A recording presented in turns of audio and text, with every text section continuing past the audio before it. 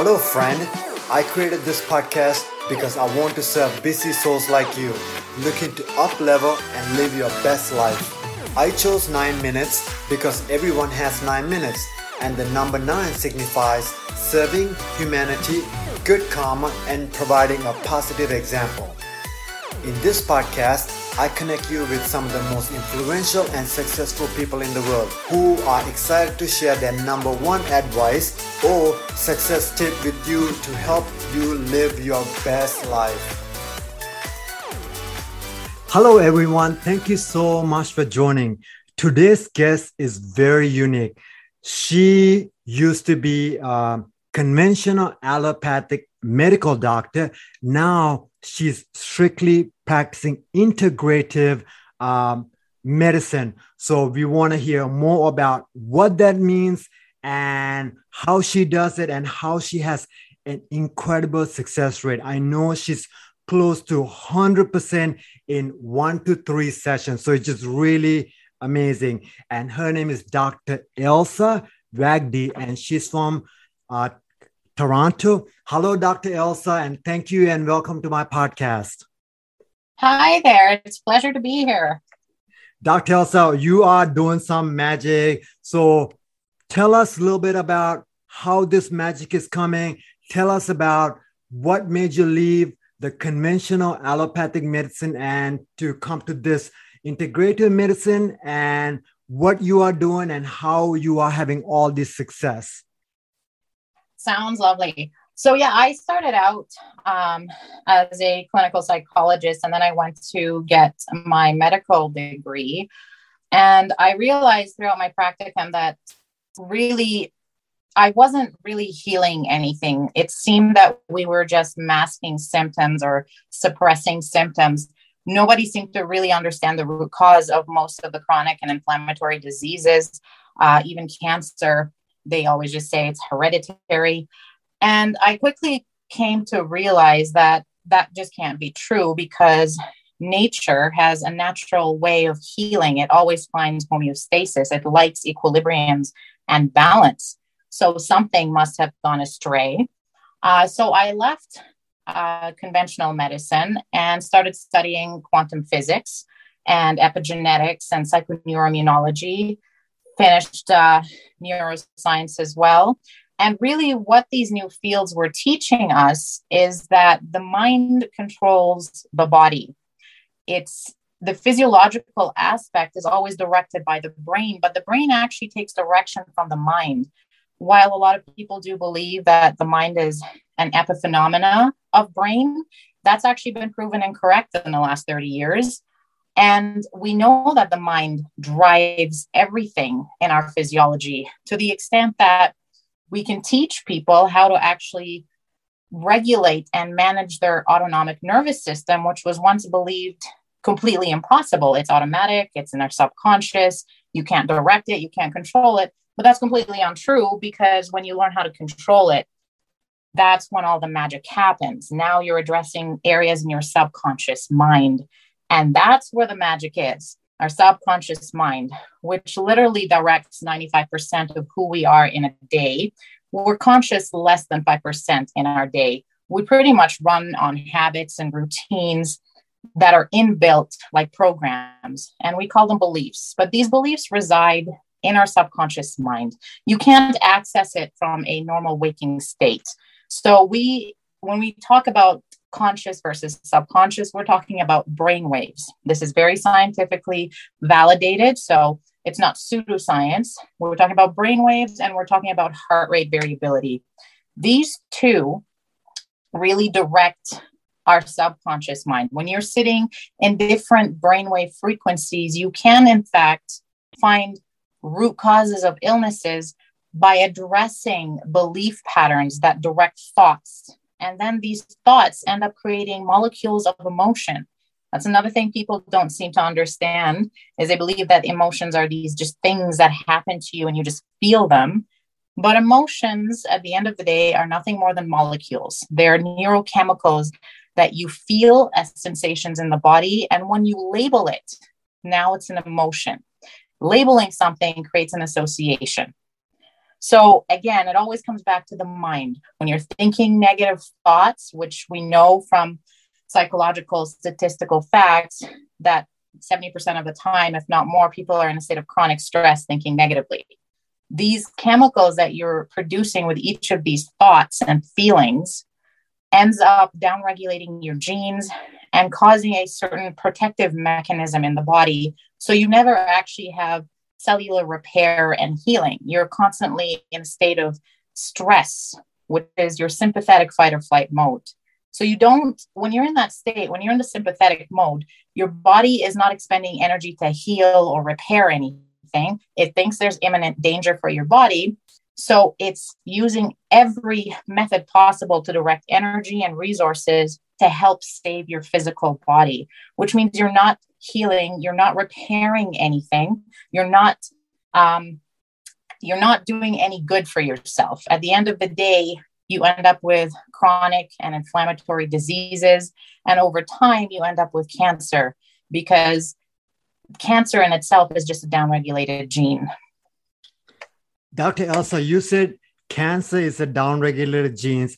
At the same time, a lot of people, our family members, they have heart disease, cancer, stroke, respiratory diseases, and they're thinking they are healing because they are taking the medicine, they are going to the doctor, but they are not really healed, right? If they're really healed, that means they're not depending on pharmaceuticals and they are out of that disease. That's right. So a common misconception that still holds true with so many, but is completely disproven, is the idea of genetic hereditary. Less than 1% of diseases and illnesses out there are in fact related to genetic hereditary issues. Things like sickle cell anemia, for instance, that's considered an actual hereditary issue. It's something you're born with, and it's usually in utero. So you come out with something like that. So less than 1% has anything to do with hereditary. There's no such thing really as a cancer gene. It manifests later, so you can see it, but you're not inheriting a cancer gene from your parents, nor are you inheriting a heart disease gene. These things manifest because you're in a state of chronic stress. You're in fight or flight. So you're down-regulating genes, and the cells themselves don't have time to repair because they're expending energy to save your body from imminent threats, which are honestly imaginary, because most of the stress we face today is, not related to a tiger chasing us like it was, a few 100 or 1,000 years ago.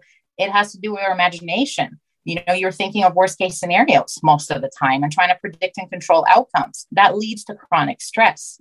When you're in a state of chronic stress, your body, your physiology starts to fall apart because of the neurochemicals that you're constantly bombarding your body with. So what we know is that even if you do a gene testing and you find that there is a possibility that you actually looks like you have a gene related to cancer, that means you're vulnerable to it. It means that so far your lifestyle includes what you're eating, drinking, how you're thinking being the most important thing, your social circle, your interactions, everything. That's what matters. Your lifestyle has led you to downregulate certain genes and express other ones, upregulate other ones, which in this case would be negative. So you can absolutely control this and change it. This is the field of epigenetics. Epigenetics tells us that the mind controls the genes. Epi literally means above the gene. So we know this because we also have fields of psychoneuroimmunology and psychoneuroendocrinology. Both of these literally mean the mind's controlling the brain and the brain's directing the body. Because yes, the brain does direct the body through the central nervous system, but the brain receives its information and understanding through perceptions. And the perceptions, those are beliefs. These are mind related. They're not tangible, but they are completely a part of our physiology. At the end of the day, if you control your mind, you control your physiology. And we know this to be true. Over the last 30 years, we have longitudinal data that actually proves all this. But again, it's not taught in mainstream science or schools. And when you're taking pharmaceutical medicines or really any form of a drug, at the end of the day, that's a poison to the cell. If it's synthetic, the body doesn't recognize it. It's the same idea people have with food-like substances, which are junk food. Junk food is synthetic. And we all know for the most part that if you eat bad food, you end up getting sick.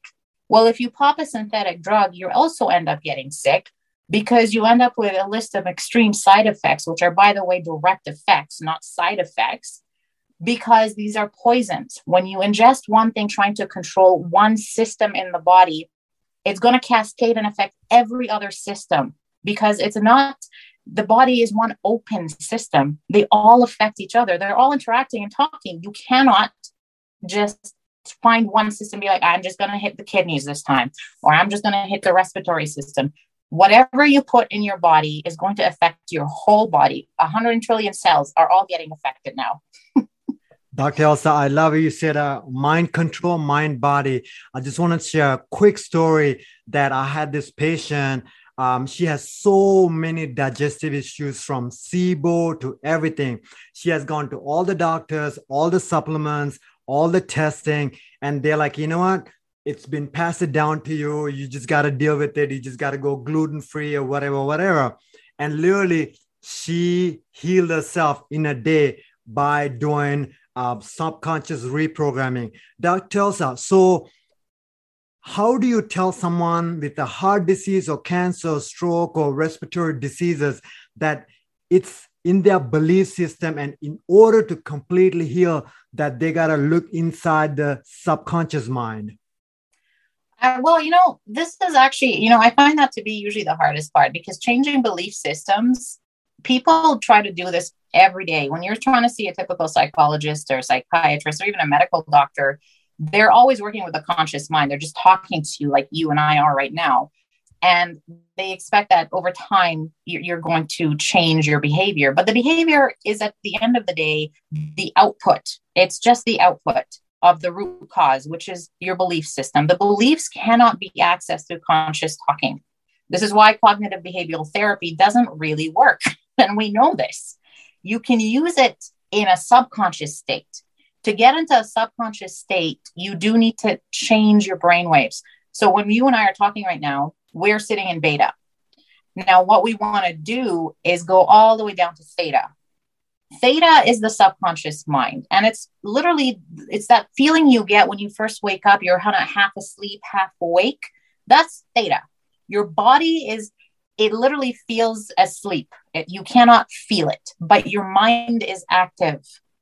And that's the subconscious mind. That is where your belief systems are actually held. And we know this. We actually have done SPECT scans to show how the brain actually changes just from accessing subconscious versus conscious. So we know this to be true. When people come to see me, and the majority of people who come to see me are the ones who, in fact, are told by MDs or psychiatrists, well, there's no cure for this. You're going to be on these pills forever. Or some of my cancer patients were told, you only have a few months to live and, just make your peace.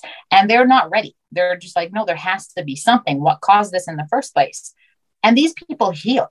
These people heal when we go into this. I call it, it's like when you change your brain waves, you're going from beta and then you're going sliding down into alpha. And now you're hitting theta. You do this through meditation or hypnosis. And these are not pseudosciences. These are, in fact, very verified sciences. All it means is you're changing your brainwave frequency and you're changing your heart rate variability. When your heart and your brain are calm and in a very specific, coherent state, you're accessing a very different part of the mind. This is where your autonomic nervous system actually resides. That's taking care of your breathing, your blinking, your blood pressure, your vasodilations. This is stuff you're not even conscious of, but it's happening every second. So that's the part that we actually need to access. And so when I guide you through this, breathing pattern that'll allow you to at least change your heart rate variability. When we start with the breath, it's a lot easier for people than to just start with a different, a hardcore meditation, because most people in chronic stress can't shut off their mind that quickly to enter a meditative state easily. So if we focus on the breath and allow our breathing to help guide the brain waves, it forces you into the subconscious. And once you're there, you have access to everything that's ever happened to you. The subconscious mind is like a record that just is constantly on from, being in utero to your current state. It's just a record player. So you can always go back, rewind, and access, well, what has happened to lead me to be here now? I love it, Dr. Elsa. Dr. Elsa, if someone want to get naturally healed, find the body's homeostasis, and get guidance from you, what's the best way for them to get in touch with you? Well, the easiest way is probably to find me on LinkedIn, because there you'll see, my email address and even my phone number, I believe, is on there. And just send me a note. Let me know what's going on and what you'd like to work on. At the end of the day, I can tell you, because this is verified, the World Health Organization, even the CDC, but you can look this up for yourself. 95% of all diseases and illnesses are in fact stress related. Stress is what causes the dysfunction in the body. So at the end of the day, heart disease and cancer are the primary ones we know are stress. These are stress induced. Your body cannot repair itself and cannot heal if you're chronically stressed and worried or depressed. And if you're negative, you're in that sympathetic fight or flight. You're protecting yourself. So if you're protecting yourself, you can't protect yourself and try to heal and repair and create at the same time. They're complete opposites. Okay, Elsa, for our takeaway, my going away note today is a quote. I love this quote. This is me and you. It says, the healer is not someone you go to heal you. It is that person capable of awakening in you your own conscious so that you heal yourself. I love that, and that's what I'm doing, and that's what you are doing. I really appreciate your time. I really appreciate the guidance and sharing your message with everyone today. Thank you so much. I love that quote. It's very true. I mean, at the end of the day, no pill and no doctor can heal you. At the end of the day, healing is not just a physical issue. It's the mind. It's holistic. You use your mind and your body at the same time to heal. And when you can control your mind, you will literally change your physical body.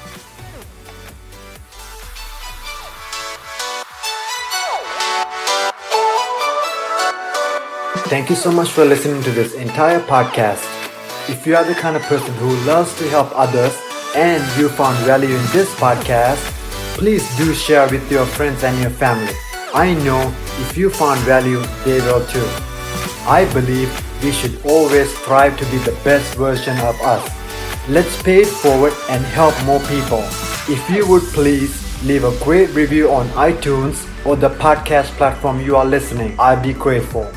That will enable me to reach more people to serve, people who are looking for their next level of success in life. Together, we can transform the world. If you have any questions or suggestions, please reach out to me at podcast@naveenhealth.com and through my social media.